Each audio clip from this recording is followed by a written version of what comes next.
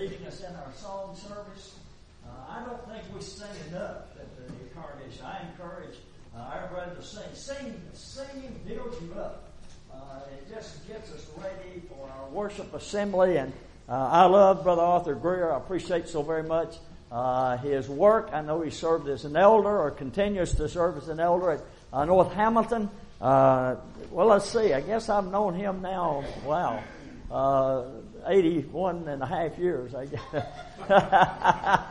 But love and appreciate Brother Arthur very, very much. And I want to express my appreciation to the White Oak congregation for the invitation to be a part of the 75th anniversary.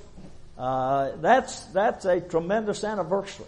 Not only to have a congregation that is existing that long in the work which you are doing, but I want to say, God bless you for that. You know, Brother Marshall Keeble used to say this, saying amen to a preacher like saying sick him to a dog.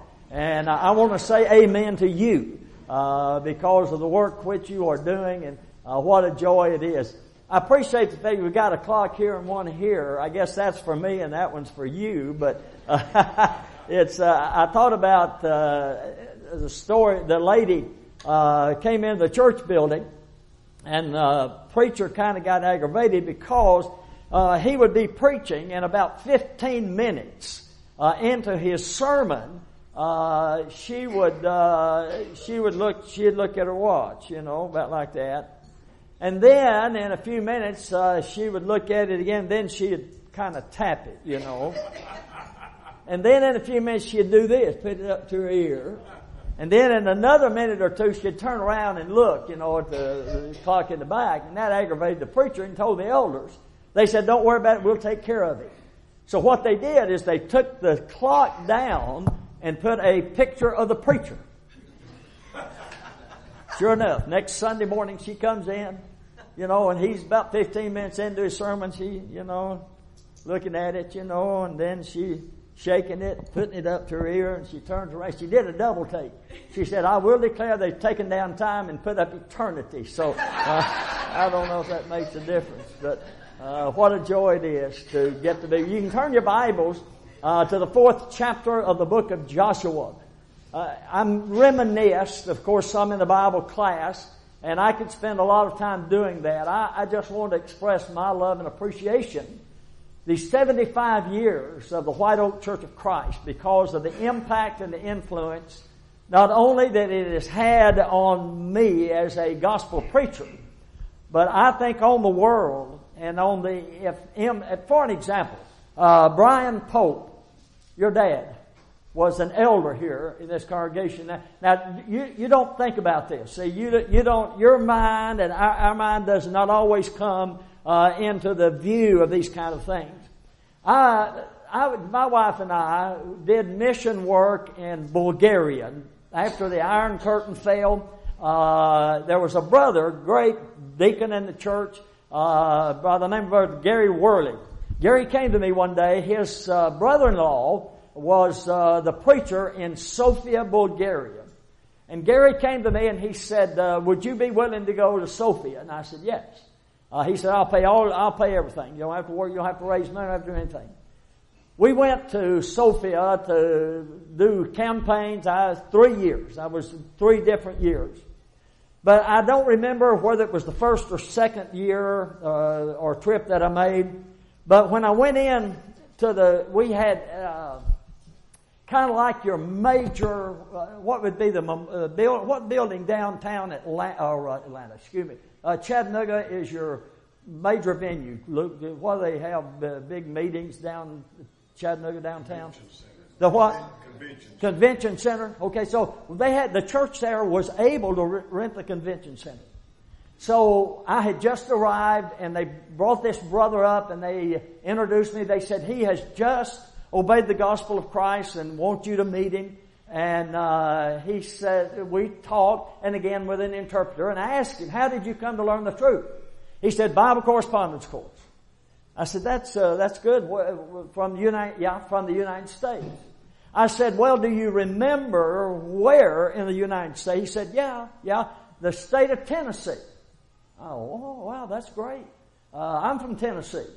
I said, Tennessee's a big place. They've got about 8 million people in the state of Tennessee. Can you be a little bit more specific? Well, here's what he said. I said, what was your teacher's name? Brian Pope was his teacher. Here I was, thousands of miles from the United States, thousands of miles from Chattanooga, Tennessee. And I am about to speak to someone who has obeyed the gospel of Christ because someone at the White Oak Church of Christ had taught him the gospel of Christ. Never underestimate the power of the gospel from wherever you are. And so God bless you. When you think about the work of the Lord, and you think about how that souls are saved, and so when you and I look at that and we think about it, just remember the work that you have done and how powerful it is. So I want you to go with me to the book. Oh, wait a minute. Hey, you know what? Let me tell you. I found out something unique about these dudes. Got to turn them on. All right.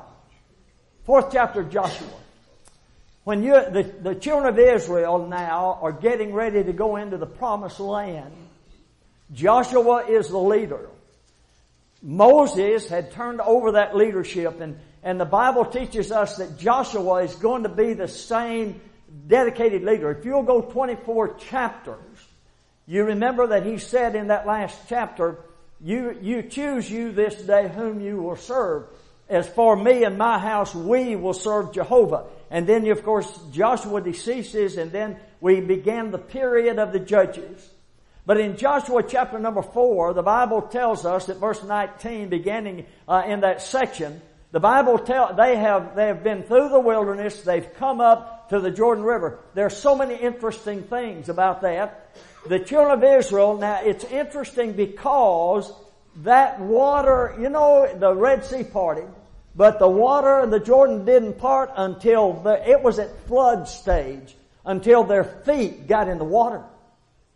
I'm not going to preach on this today, ladies and gentlemen, but until my feet get in the water, nothing's going to happen.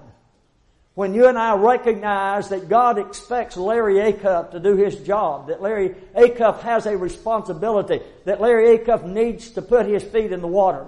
When their feet went in the water parted, and the children of Israel walked through the Jordan, just as they did with the Red Sea.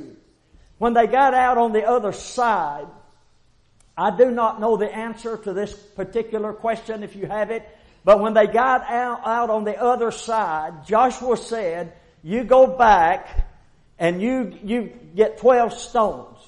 Each tribe bring a stone. And they're going to set it up, and what this is going to be a memorial. Now it's interesting because they also did it in the middle of in the Jordan River as well. And so the reason why I don't know, but they set this memorial up, and Joshua said, your children are going to come around and they're going to say, what does that mean? Why are these here? Why are these stones? Why did they give a memorial? Why is that here? And so when you read the book of Joshua and you look at those verses, what mean these stones? And I think as you and I look at this, now I want you to see these passages of Scripture in Exodus 1 verse number 8. The Bible says a king arose that did not know Joseph. Things change. When you and I look at life, you know, when I go back, when I was a student at Alabama Christian College back in 1958, and I went down there in the fall of that year to go to school. And I'll never forget, it was on Ann Street. And on Ann Street, they had these block buildings. We had a dormitory, 2-story dormitory. And I'm going to tell you this, I would not go in the shower room at night without flipping on the light, because there were big bugs in there and I was scared of them. I'd reach around and flip that light on and let them scramble before I went in there.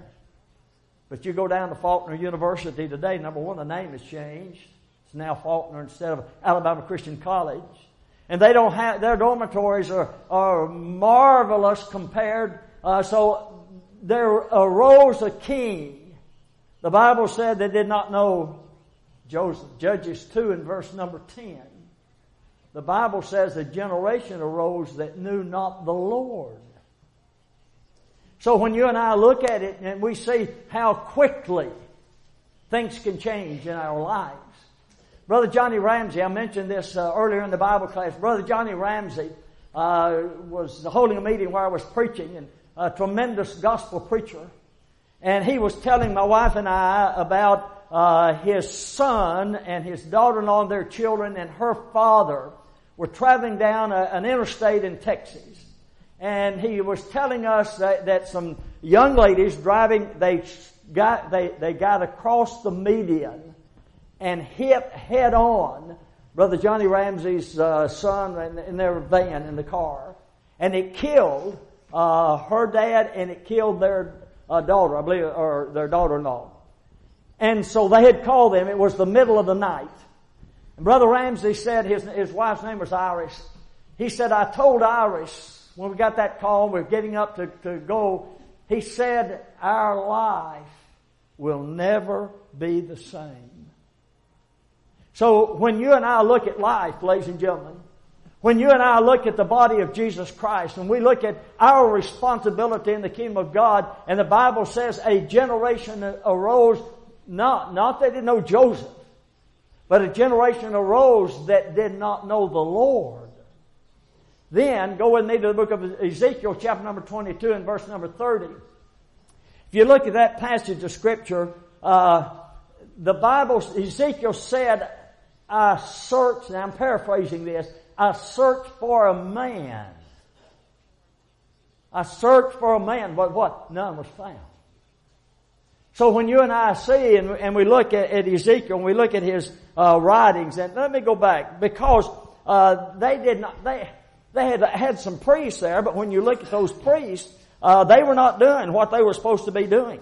So when you go to that 22nd chapter, and you go down to that verse 30, and he says, I sought for a man among them that should make up the hedge. Do what? Make up the hedge.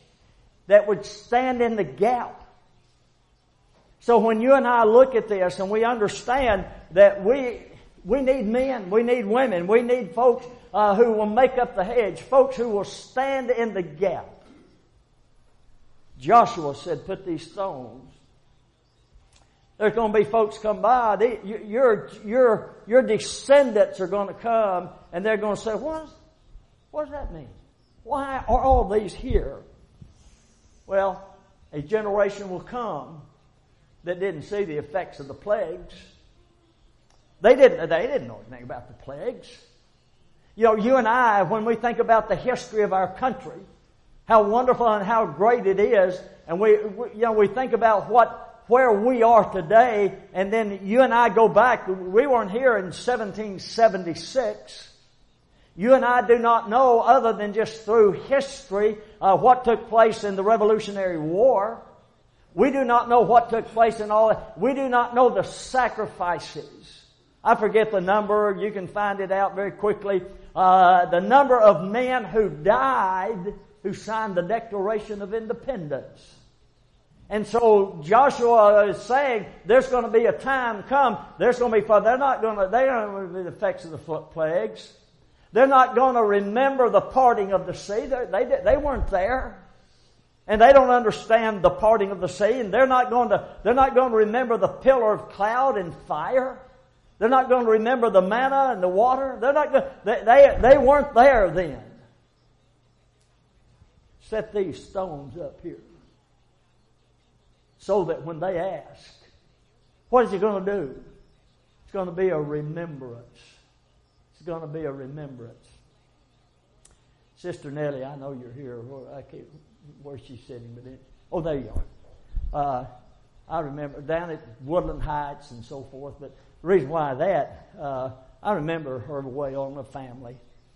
But I was holding a meeting in Houghton, Michigan. Might have been Houghton Lake, but Michigan, there was a church up in Houghton. This was many, many years ago. Was holding a meeting. And so at the end of the service, I was out like all preachers do. Now come tell me how great a sermon. No. And so I was shaking hands with folks as they were going out. And this lady came up to me and she said, do you know who I am? I said, ma'am, I don't. I'm sorry. I do not know. I said, what is your name? She said, well, if you don't know, I ain't going to tell you. So I still don't know today. That's been 40 years ago. Time will come, you forget. Your children, there are folks going to come by and they're going to say, what is all these stones? Why are they there? And so when you and I look at this and we see this generation is going to come they don't know all of these things. So let me end in this lesson today. I want you and I to look at the White Oak Church. This building is a monument. This church building is a monument. Now, we don't offer sacrifices to it, and we don't come out and bow down before it and kiss the steps out there. My dad, and thank you, brother, for the story about my dad. My dad was a deacon here. Now, I've got to be back at Lithia Springs to preach tonight, so you know I'm going to have to stop at some point. My dad was a smoker. Now, let me tell you, on Sunday morning, years ago, whenever Bible class was over, all the men gathered out on the steps of the White Oak Church building and smoked. They did. That's what they did. Janet and I lived in Michigan. And so we were coming back home for a visit, and I tried to get here in time for Wednesday night Bible study, but we didn't make it. So we came on the building, and I parked right across the street. And we sat there. We got, probably maybe 10, 15. And I told my wife, I told Janet, I said, listen, at 8:30, get your watch. At 8:30, that door is going to open. The first person out that door is going to be my dad with his hand in his pocket for a cigarette. And I was right as rain, folks. Now watch this. You think about this. You think about people here and the memories here. I was baptized here. I assume that both my brothers were baptized here. My brother was married here. Some of you may have been married here. My dad's funeral was conducted here by Brother Raymond Crumless. You've had family members, and there are things at this church building that you're going to remember that's going to bring back precious memories to you, and you can. Now I've heard folks say, "Well, I can't go back to church that because my mother's funeral." Well, that ought to be a good reason to go back. Now you can throw me out if you want. I can get out this door if I need to. Can I? Appreciate Austin and Luke. But you see, ladies and gentlemen, when you look at this, the gospel has been preached here. I remember men like Brother Fred Dennis. Brother Dennis lived in Ohio, was a school teacher principal, but he held a lot of meetings, and man, he was a powerful preacher. I remember Brother Willard Collins. I remember men coming here to preach. The gospel has been preached out of this pulpit for years and years, 75 years. The gospel has been preached at the White Oak Church of Christ. So when you and I look at this, and we recognize, what do these stones mean? These are not stones just by themselves. What does this building mean? It means souls have been saved. Missionaries have been supported. I remember when Brother Charlie Lemons was the preacher here, and Brother Edsel Hughes, and Brother Jimmy Eaton, Wesley Simons. I remember Brother Wesley, of course I wasn't preaching here or in the area at the time, but when he was the gospel preacher here. So when you and I recognize that the gospel has been preached for 75 years from this congregation. So when you and I look at this, so in our lesson today, I want us to look at, let me get this. All right. What do these stones mean? Number one, God still answers prayer. God still answers prayer. Matthew 7 and verse 7, ask and you shall receive, seek and you shall find, knock and it shall be opened unto you. For he that asketh receiveth, he that knocketh find, he that seeketh shall find, he that knocketh shall be opened to you. I don't have time this morning, but boy, there's a great message in that. When you look at prayer, the effectual fervent prayer of a righteous man availeth much. Now I want you to see this, because when you go back to Exodus chapter 2 and verse number 23, the Bible, God had heard their prayers. They've been afflicted. They have been in bondage. You and I are in bondage to sin, but you and I need to recognize these folks had been in, and if you remember, He made it hard on them. So in the book of Exodus chapter 2 and verse number 23, if you have your Bible, maybe you want to go with me for a second. Go back to that Old Testament book and go with me to the book of Exodus. Go to Exodus chapter number 3, and I want you to look down there. Now notice in Exodus 3 and verse number 10, and listen, look at what God, and come now therefore, and I will send thee unto Pharaoh, that thou mayest bring forth my people, the children of Israel, out of Egypt. Now back up just a minute. Go down to verse number 7. The Bible says, the Lord said, I have surely seen the affliction of my people which are in Egypt. Now listen to this. And have heard their cry. God answers prayer. You and I need to recognize that in our lives, this church building, I know buildings are come and go. I understand that. Don't misunderstand. I know that. But I want you and I to recognize that the church, whether it's in a tent or a building, we recognize that God still answers prayer. Secondly, God saves by the blood of the Lamb. Now, go back with me. See, when the children of Israel, they crossed the Jordan, and Joshua said, now, okay, I want you to get these stones, and I want you to set them up, because your children are going to come by. What does that mean? Well, just go back to Exodus chapter 12. And Moses said to the children of Israel, you kill a lamb. You put him up for a certain number of days, and you take that lamb, and you slit that lamb's throat, and you take that blood, and you put it over the doorpost. You remember what the Bible says. God said, when I see the blood, I'll pass over you. The blood saves. When you and I look at Exodus chapter number 12, and when you look at that and you see that there is in Exodus chapter 12, there's a lamb. There's a sacrificial lamb. That lamb was sacrificed. There is a saving lamb. There is a spotless lamb. There is a shared lamb. So when you look at Exodus chapter number 12, and Moses said to the children of Israel, you take a lamb and you take the blood of that lamb and you put it over. It was the spotless lamb. What does the Bible say about our Lord? The Bible tells he was spotless. 1 Peter chapter 2.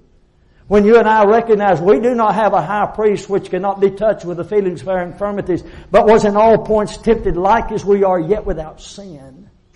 Spotless. And so he said, you take he was a sacrificial, saved, shared, spotless lamb. Now go with me to John 1, verse number 29. Jesus Christ comes on the scene. And John says, behold, the Lamb of God that taketh away the sin of the world. So what do these stones mean? These stones mean that God hears and answers prayer. These stones mean God saves by the blood of the Lamb. There's no way any of us can go to heaven without the blood of Jesus. When you think about the blood of Jesus, it is just, when I talk to denominationalists, and some guy says to me, well, my wife and I, we were visiting Gatlinburg, one of our favorite places. So if you ever have a mansion you want to give away up there, call me.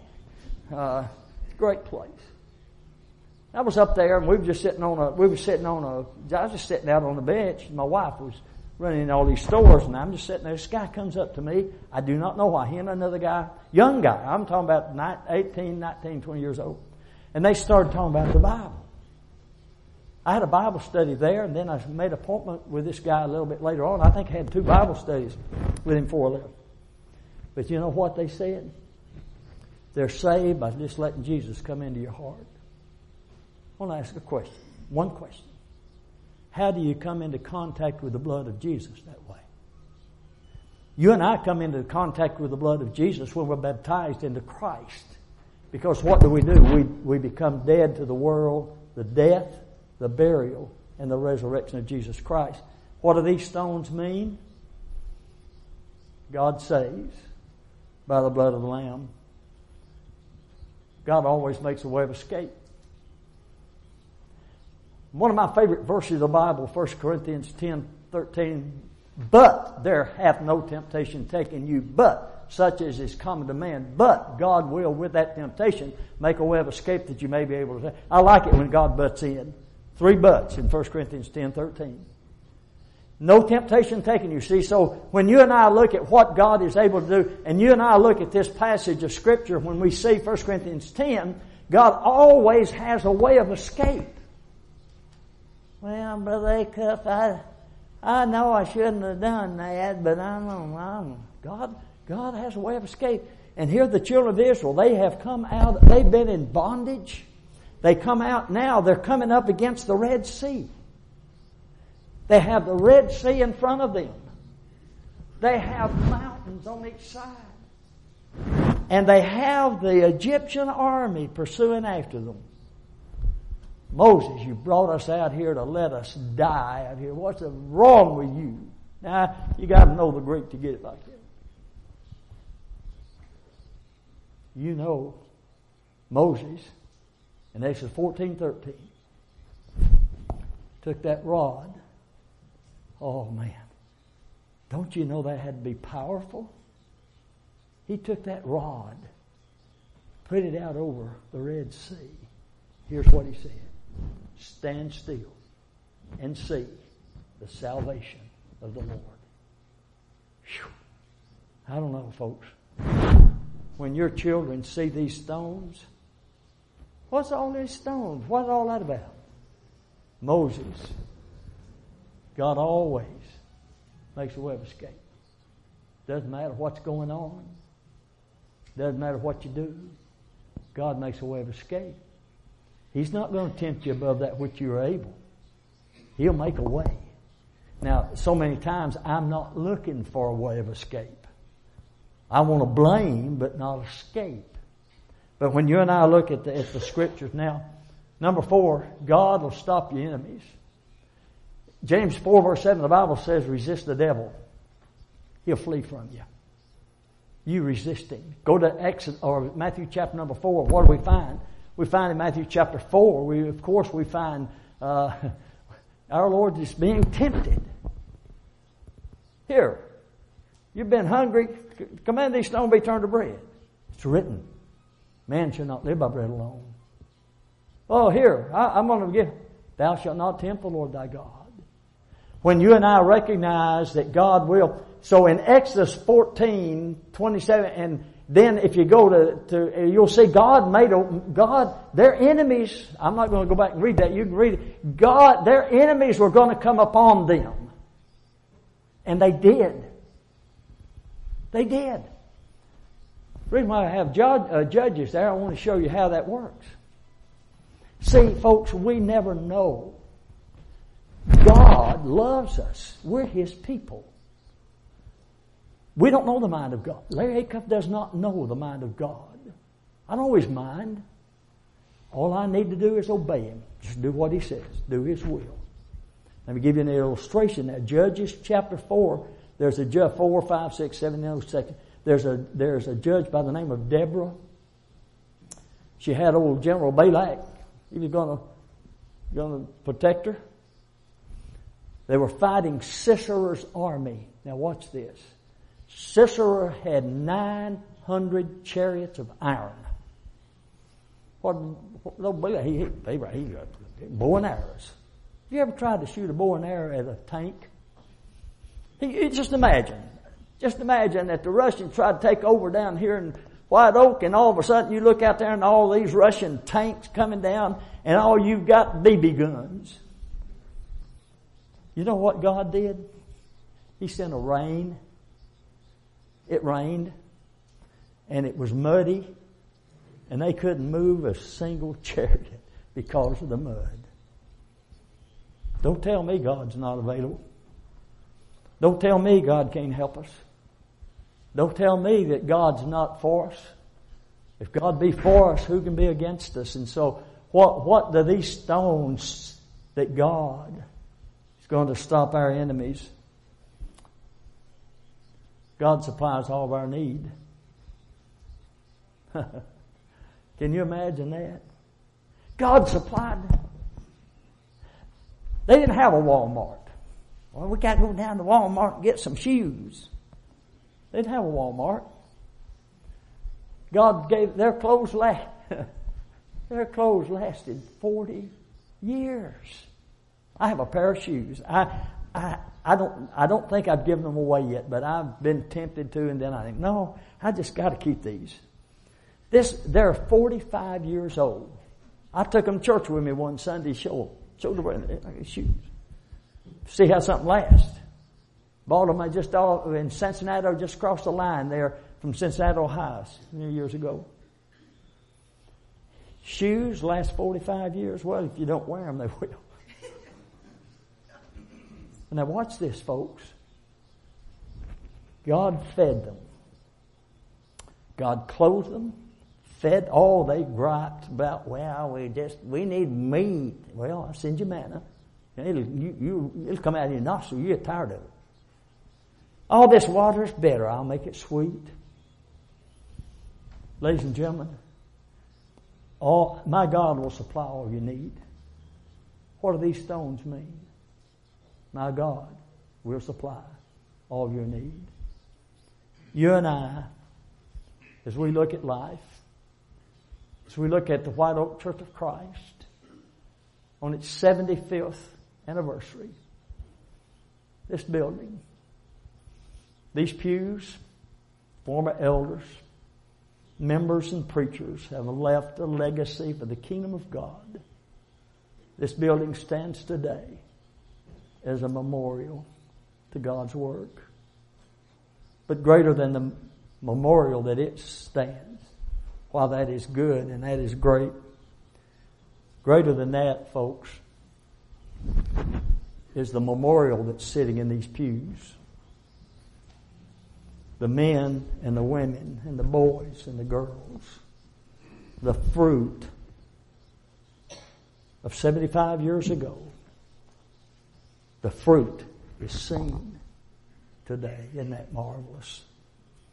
If you're not a part of that fruit, you won't obey the gospel of Christ. Oh, how precious is the blood of Jesus. Take the blood. Our soul is covered with the fingertips of the devil and his slimy hand. Don't you imagine? Here was our Lord Jesus Christ in the tomb. And here the old devil sitting over there with his bony fingers. He's just clapping and he is dead. On that third day, that sheep begins to move. Up off of that slab came the Lord Jesus Christ.